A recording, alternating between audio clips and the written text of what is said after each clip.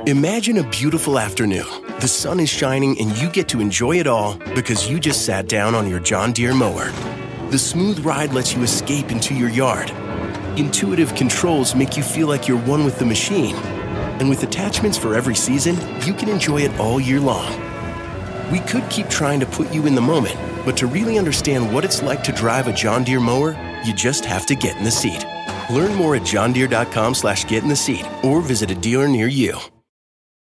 If you went on a road trip and you didn't stop for a Big Mac or drop a crispy fry between the car seats or use your McDonald's bag as a placemat, then that wasn't a road trip. It was just a really long drive. Ba-da-ba-ba-ba. At participating McDonald's. Hi, this is Civics 101. I'm Hannah McCarthy. And I'm Nick Capodice. And I guess we're just jumping in. No warm-up, no archival, just going right into this? Well, I do have a question for you. But it sounds a lot like a question we might ask at the beginning of an ad, which this is not. This is a real show. We are not trying to sell you on anything, but we are going to talk about something that you're probably hearing a lot of ads about right now.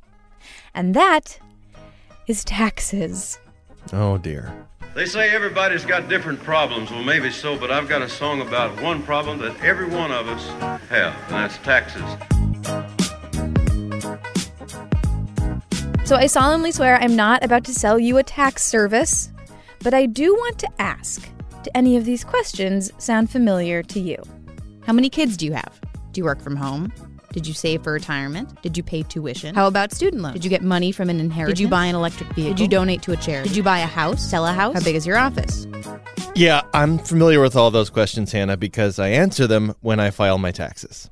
And Nick, if you don't mind me asking, how did you do your taxes last year? Well, after I put them off, I used an accountant. Right. Like you, most Americans need help figuring out how much money we owe the government each year. About 90% of people use technology like TurboTax or hire a human tax preparer to do their tax return.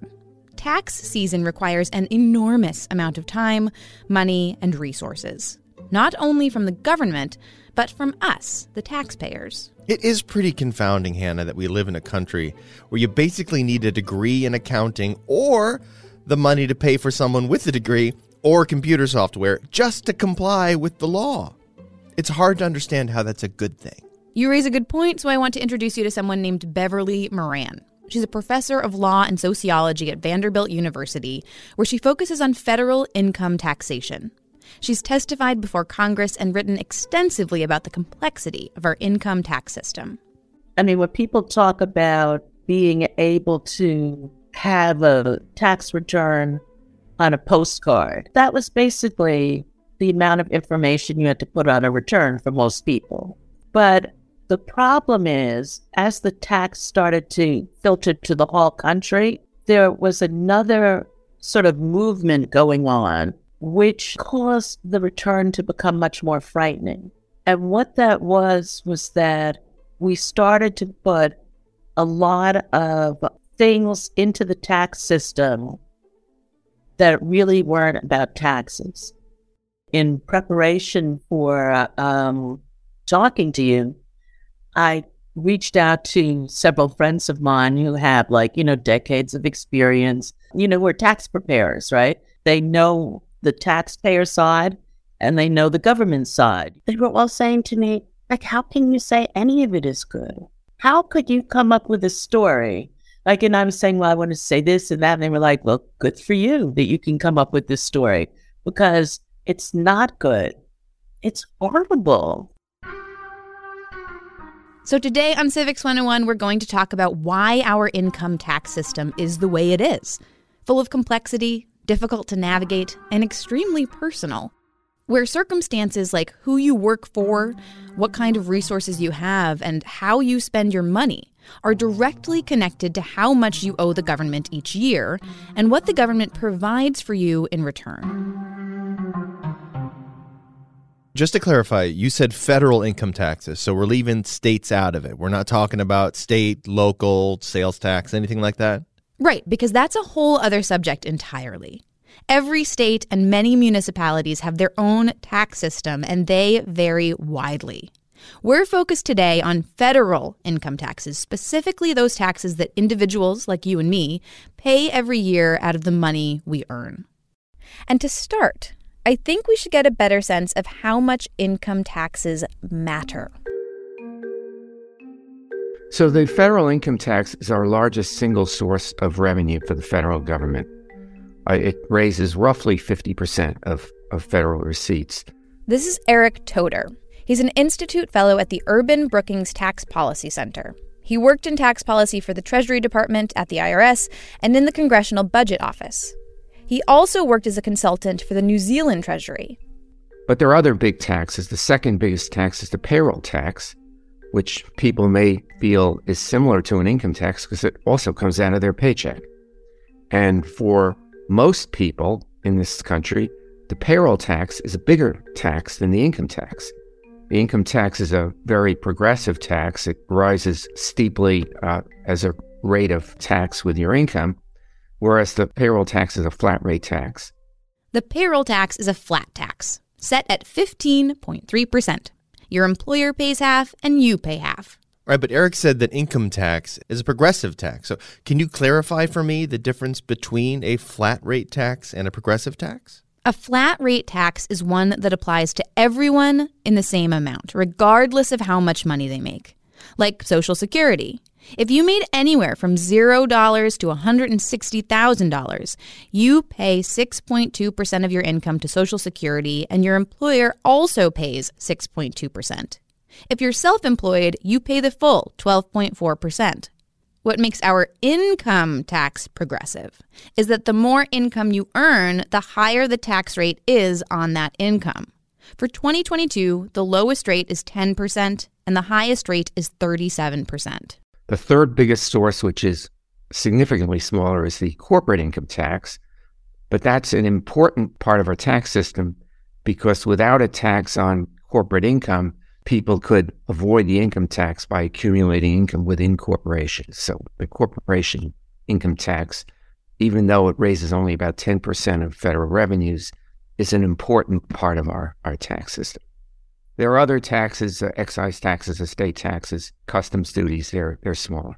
Well, where does that revenue go? What kind of things does it pay for? It pays for the cost of running the government. It pays for all kinds of government programs, with social services being the biggest chunk, followed by defense and things like education, scientific research, infrastructure, and natural resources.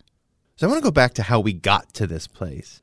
Did the framers mention this at all in the Constitution? Like, have we always had an income tax? We have not.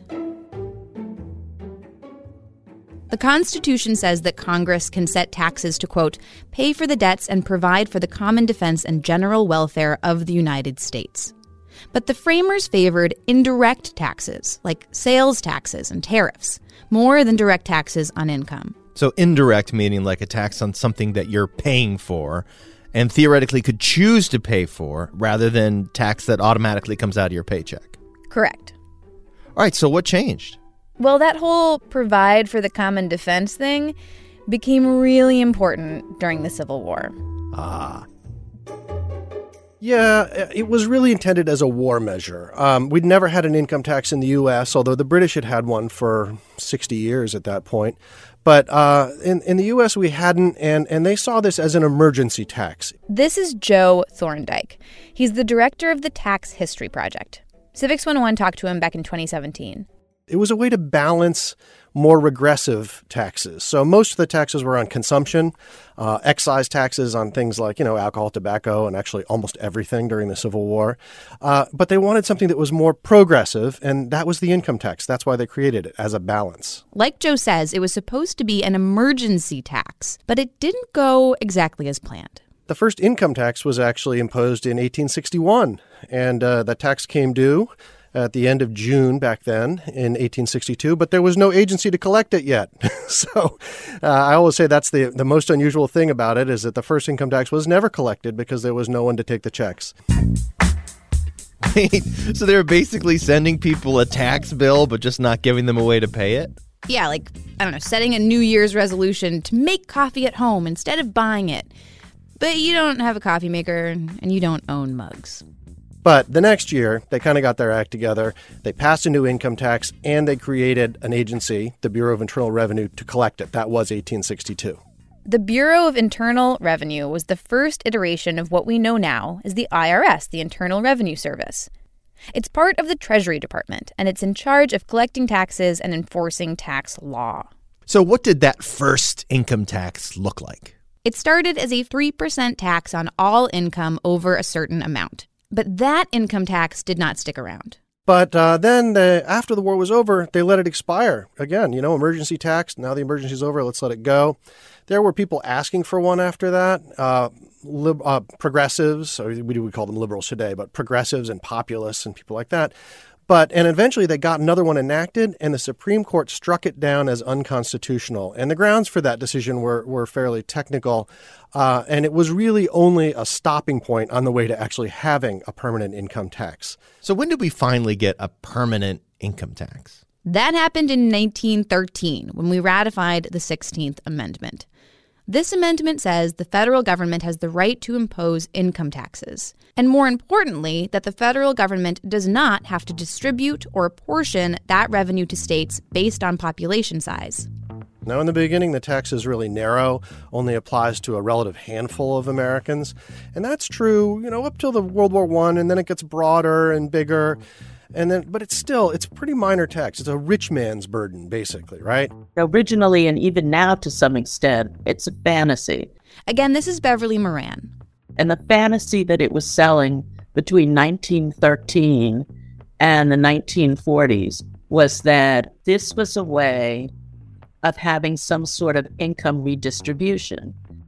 But the income tax wasn't just added to the already existing taxes. The government also lowered tariffs, which are taxes on imported and exported goods.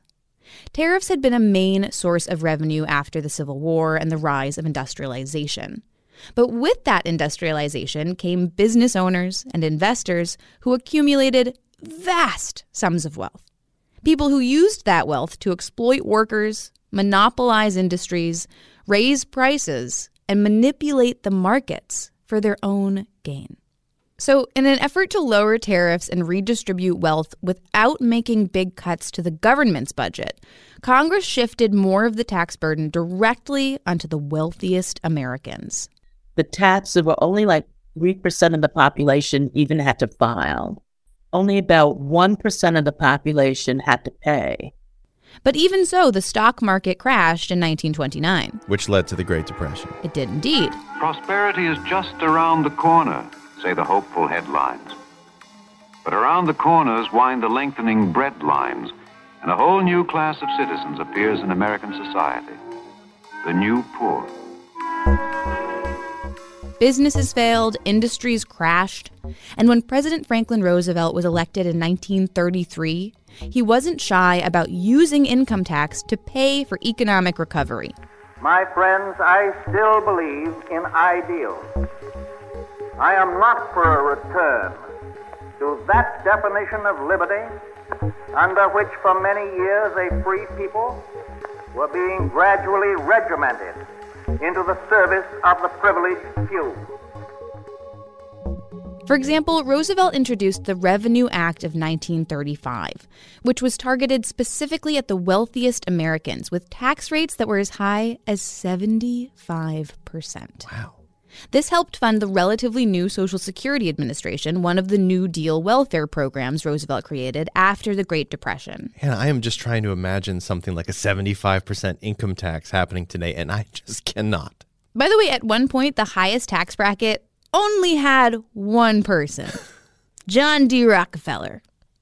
But at the same time that the federal government was heavily taxing the wealthy, it was also creating exceptions, asterisks, things that allowed people to get out of paying taxes on their entire income. Here's Joe Thorndike. There was one moment where FDR says to his Treasury Secretary, I'd like a list of the top 50 taxpayers in 1942. I can't remember which year it was, but roughly around then. No names, of course. And then they give him a memo which includes all the names. Roosevelt was famous for a lot of sort of anti-loophole, anti-tax avoidance crackdowns. And in 1937, he had the Treasury write him this memo. Again, there were two versions, one that had the names and one that didn't. But they made sure that those names made their way into the public sphere and that these guys were called out for using, special little loopholes to try to avoid their taxes. Well, we've always had certain exceptions in the income tax system. This is Eric Toder again. Modern federal income tax started in 1913. We had a capital gains preference introduced in 1921. We had mortgage interest deduction from the beginning. That wasn't very important because not very many people paid income tax and not very many people owned homes when the federal income tax started. But it became important later. It became more important when our income taxes went from something that only affected a small group of people to something that applied to nearly everyone. I'm going to go with the episode trend so far, Hannah, and guess that a war had something to do with this. It did indeed. Once again, war. No matter how long it may take us to overcome this premeditated invasion, the American people in their righteous might will win through to absolute victory. Specifically, World War II and the need to pay for it led to a major shift in our tax policy. Big government really dates from the Second World War. And that was when we introduced a mass income tax that applied to the majority of Americans. And again, the income tax becomes a way of communicating certain ideas. Like, this is like a victory garden, or this is like not wearing nylons. We're all in it for the war effort. I paid my income tax today. I'm only one of millions more whose income never was taxed before. A tax I'm very glad to pay. Victory gardens, that's where the government encouraged people to grow their own food to help reduce the demand needed to feed soldiers? Yeah, taxes were pitched in the same way. The propaganda around income taxes, like the song by Irving Berlin that you're hearing right now, were all about showing your support for the war effort by paying taxes. I gotta say, it's a pretty jaunty little tune. When the number of taxpayers increases like sevenfold in a few years, millions of new people start paying the tax. The saying is that it went from being a class tax to a mass tax. And that's when the Bureau of Internal Revenue became a fact of life for regular Americans, for middle-class Americans in particular. Like the previous income tax, the expanded mass income tax was a progressive, graduated tax. The higher your income, the higher your income tax rate. All right, so how did the Bureau handle this huge new tax base? Well, it got help from the Social Security Administration, which introduced Social Security numbers so the Bureau of Internal Revenue could keep track of people's identities and income. And Congress also made it possible for the Bureau of Internal Revenue to collect those taxes from someone's check before payday. Also, during the Second World War, we introduced withholding on wages, which was really important to facilitate the income tax, because without withholding, people would have a big tax bill at the end of the year and would be unable to afford to pay. So withholding was a way to take the money out of people's paychecks in frequent little bunches. I think every kid has this experience, right? You get a job, you're told you're going to get paid $100. You get the check is $80. Like, where did the other $20 go from? It's withholding. So, when you think about it, when all this is going on, there are no computers, there's no internet, right? They're barely like telephones. So withholding serves a lot of purposes, one of which, from the government point of view, is fewer people to deal with. If I can deal with Smith's Grocery that represents 20 people, that's much easier for me than dealing with all the 20 people who work in Smith's Grocery. And so the whole thing was pretty easy to do. All right, so this sounds pretty basic. Most people paid an income tax, but a lot of times it just came right out of their paycheck. So how do we go from that to what we have now, where a tax return has all of these components in it.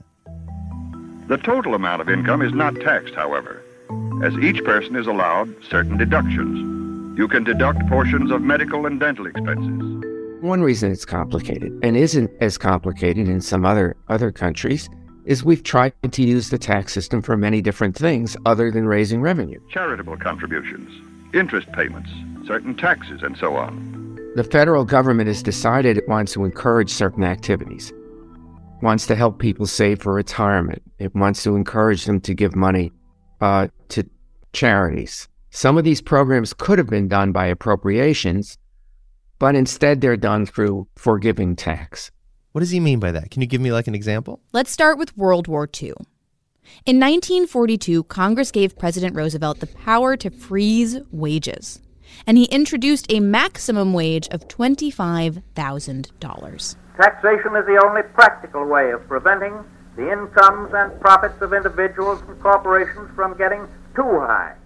Essentially, any income you made over $25,000 was taxed at nearly 100%. The nation must have more money to run the war. People must stop spending for luxuries. Our country needs a far greater share of our income. But, and here's where things get interesting, that wage cap applied to pay, salary, commissions, bonuses, but it did not apply to other kinds of compensation like insurance and pension benefits. When wages were capped, employers, in order to compensate their employees, started introducing health benefits, retirement benefits. The federal government wanted to encourage these things. So the amount of income you get in the form of employer contributions to health insurance is exempt from federal income tax.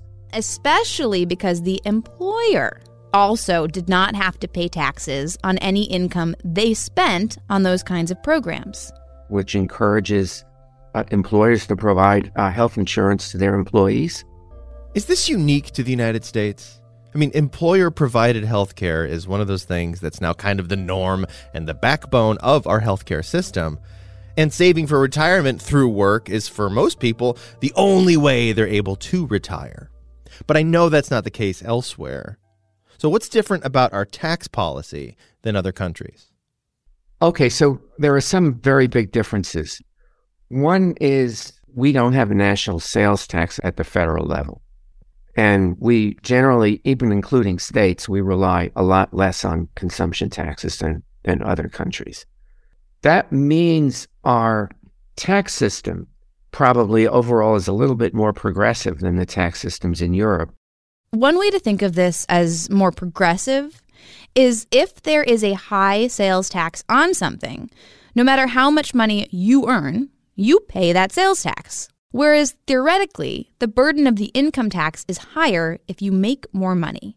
But oddly enough, our fiscal system is less progressive. The reason I say this is they have these value-added taxes, but they have much more generous social benefits, health benefits, and so forth. So in a sense, we rely more on taxes for redistribution. They rely more on spending programs.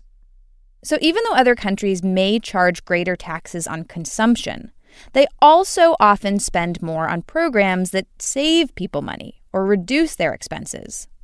For example, the cost of healthcare. All the systems use some tax expenditures. I think, our exemption of employer premiums is probably unique to our system because in other systems, they have more public funding of healthcare. So you don't need to have this encouragement of the employer system. So it's hard to compare income taxes across countries, but people in Denmark pay almost half of their income in taxes. And Denmark also has some of the highest consumption taxes that you pay when you buy something or go out to eat, which the United States has kept relatively low. High consumption taxes are also the norm in countries like Germany, Finland, Sweden, Norway. So how can it be that you have people who aren't making very much money, are paying a very high tax rate, and are paying taxes that in the United States we say are taxes that hurt the poor, Well, the reason is that they are actually providing tremendous benefits to their people outside of the tax system. Anybody who's a resident of Germany can go to college for free. In Scandinavia, you can get your health care for free. You're able to have maternity leave. All sorts of things that in the United States, it's all like it's on you, right? Your retirement is on you. Are you saving for it or are you not saving for it? Your maternity leave is between you and your employer. It's all fragmented. And in those countries, they can do their taxes in less than 2 hours.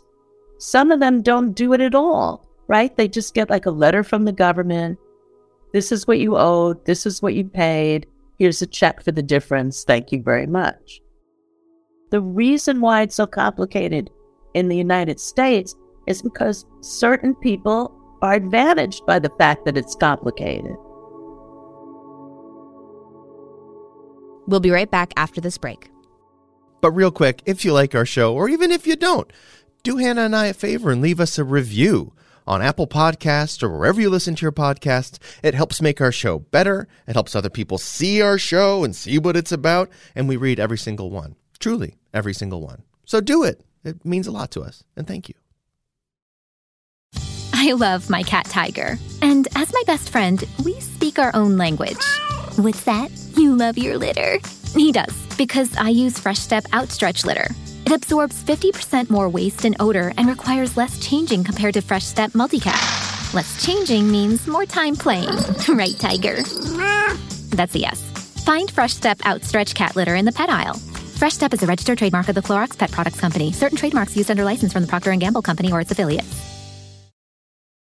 If your child is struggling in school, then IXL is right for your family. IXL is an online learning program for kids that covers math, language arts, science, and social studies. Backed by research, kids using IXL are scoring higher on tests. It's no wonder it's used in 95% of the top 100 school districts in the U.S. Plus, a month of IXL costs less than an hour of tutoring. Get an exclusive 20% off IXL membership when you sign up today at IXL.com/20. Visit IXL.com/20 to get the most effective learning program out there at the best price.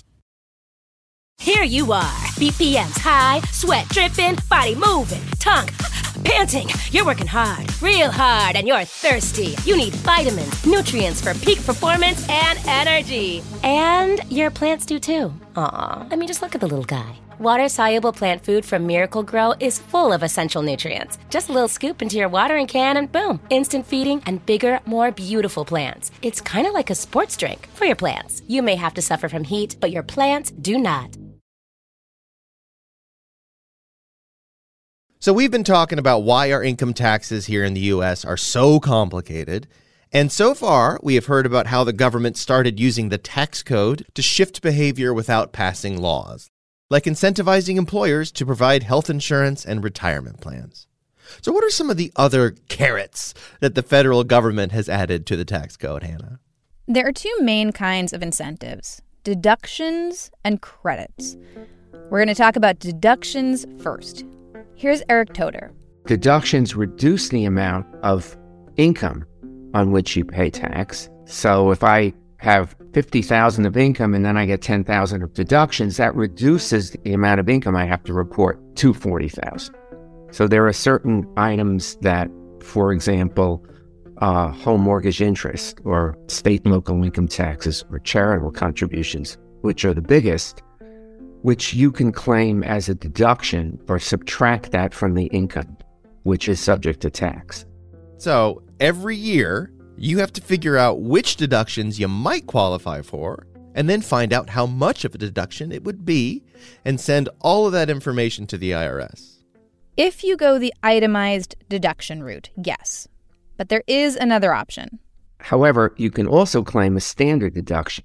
So depending on your marital status, you can deduct a certain amount in lieu of taking itemized deductions. So what you want to do is figure out whether your itemized deductions total up to more than the standard deduction. And if they do, you itemize. And if you don't, you take the standard deduction. sometimes that itemized deduction is going to be more than a standard deduction, especially if you, say, own multiple properties or give to multiple charities, or if you have set up a charitable foundation in your name. Most people take the standard deduction. Most high-income people use itemized deductions. Unlike deductions, which lower your taxable income, credits lower your tax bill. That's the amount you have to pay after deductions are factored in. If I were paying $500 of tax and I got a tax credit of $150, that would reduce my tax to $350. So it just comes right off of the tax. And many times, that credit ends up showing up as a refund after you file your taxes. Basically, the government says, you overpaid this year. Here's some money back. Is it possible to earn more in tax credits than you paid in taxes? Okay, this is where tax credits get a little sticky. The answer is sometimes. Some credits are refundable, meaning that if the value of the tax credit is more than you owe in taxes, you have a negative tax bill. In other words, you get money instead of paying money. That's it. So if your tax bill was $500 and you had $600 in refundable tax credits, you would not owe any taxes and you would get $100. One of the main tax credits that is refundable is the Earned Income Tax Credit, which is specifically for people with lower incomes. But you have to have actually earned an income to qualify. But not all credits are refundable? Right, many of them are not. For example, the tax credit for buying an electric vehicle.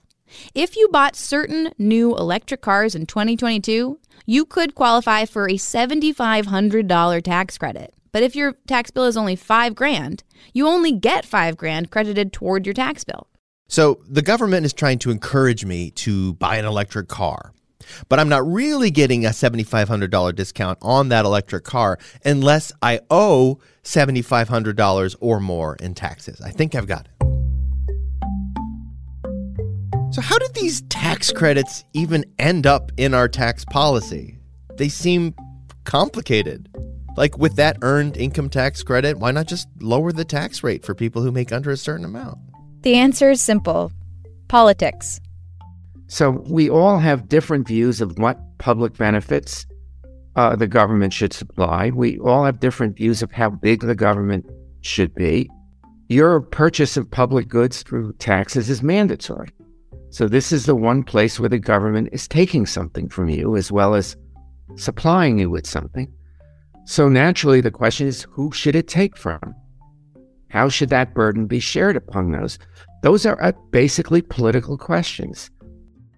And with that earned income tax credit and other tax credits designed to help people with lower incomes in particular, the politics have shifted a lot in the last couple of decades.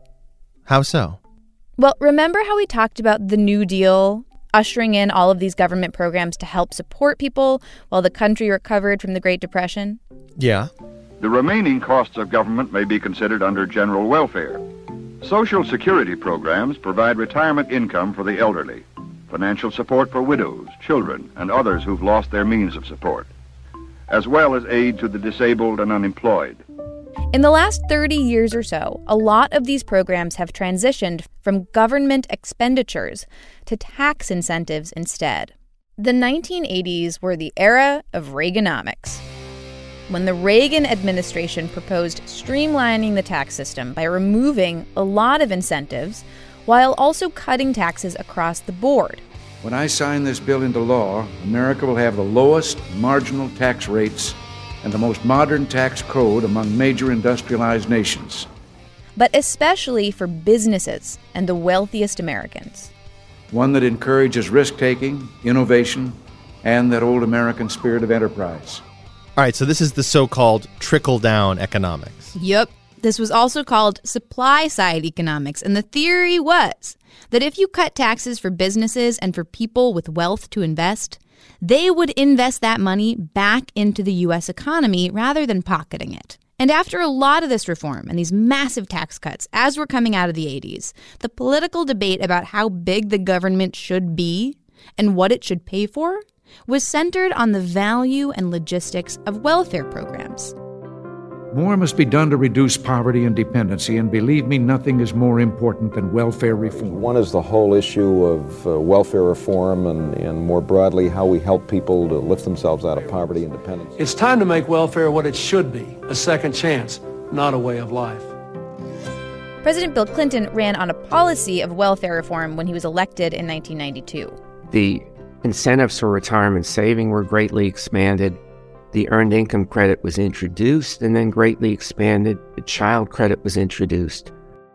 That was at the same time where aid for families with dependent children was repealed in welfare reform in 1996. So our system really moved more toward using the tax system for spending-like programs. And Eric worked in the Clinton administration on some of the new policies that focused on taxes. When I was in the Clinton administration, and we decided for political reasons we had to have a middle-class tax cut. Well, I think the main view was essentially government spending has a bad name, and politicians wanted to keep what the public perceived to be the size of the government low and to provide more tax cuts, middle-class tax cuts, other kinds of tax cuts. And so the way you could do this while still providing government social benefits was to provide credits and so forth through the tax system. So if we lowered rates a little bit, it just cost too much money. You couldn't lower rates across the board. So that said we had to give some kind of credits or some benefit. So people had talked about a child credit, and the number that Republicans had raised was $500. So we said, well, we have to have $500. It can't be less than $500. He's talking about the Balanced Budget Act of 1993. The way that worked is that families could get a $500 tax credit for every child they had under the age of 17. So when you filled out your taxes, if you had a kid under age 17, you'd have $500 taken off your tax bill. Well, how do we save money if it's $500? Well, we have to phase it out if people's income is above a certain amount. And maybe we want to limit it instead of with personal exemptions, which was 18, maybe we ought to limit it to people under 17. And you get the picture. You go through one contortion after another to hit these various targets for how you're changing the system. And those things just stay in there.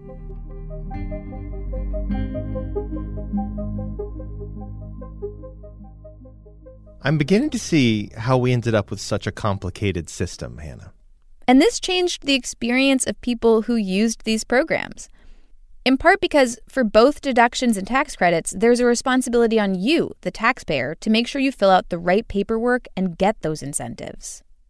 When the Clinton administration decided that it was going to kill welfare as we know it, right? That was one of the phrases, get rid of welfare as we know it. I have a plan to end welfare as we know it, to break the cycle of welfare dependency. So you don't really have welfare offices anymore. People don't really use the word welfare. That all seems to have disappeared. But the money is still flowing to people. But now it's flowing to people through the tax system. If you hide it in the tax system, what you're doing is you're replacing social workers with H&R Block. Like Eric said before, many of the things treated as apportionment, that is, the government sets up programs and funds them directly, were now offered as relief from your tax bill instead. And all of these things just keep being added to the tax code to make it work. The system is much more complicated than it needs to be and could use an overhaul. I mean, there are, when you look at something like retirement plans, there are multiple different ways you can contribute. And for the average person to figure out how to navigate through these systems, even the programs for low-income people, like the education credits, many people just don't use them because they can't figure out how to navigate them. In order to fine-tune things, we've made things way more complicated than it needs to be. For a lot of people, it's terrifying. They don't have the time. They don't have access to the things that they would need. Even if they have access to the things that they would need, the things that they would need are crazy complicated. the IRS produces all these instruction booklets, right, that could take, they're like War and Peace. They use all sorts of language that makes sense to tax insiders, but doesn't necessarily make sense to anyone else. And so either you're going to engage in that system and get the money that the government wants you to have, right? Or you're going to not engage in that system and maybe end up in prison.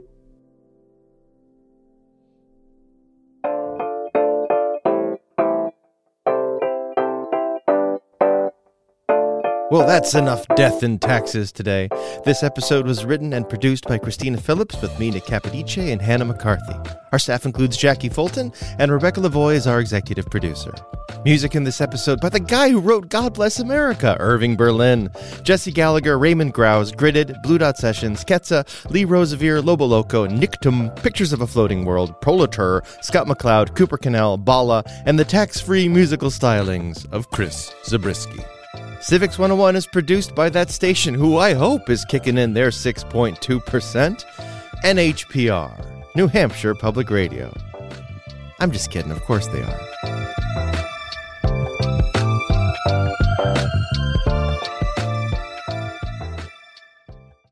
Life is a highway, and on it there will be many chicken sandwiches. But there's only one McCrispy, so go ahead and hit the turn signal if you know about this juicy gem of a detour. You can live out your MasterChef dreams when you find a professional on Angie to tackle your dream kitchen remodel. Connect with skilled professionals to get all your home projects done well. Visit Angie.com. You can do this when you Angie that.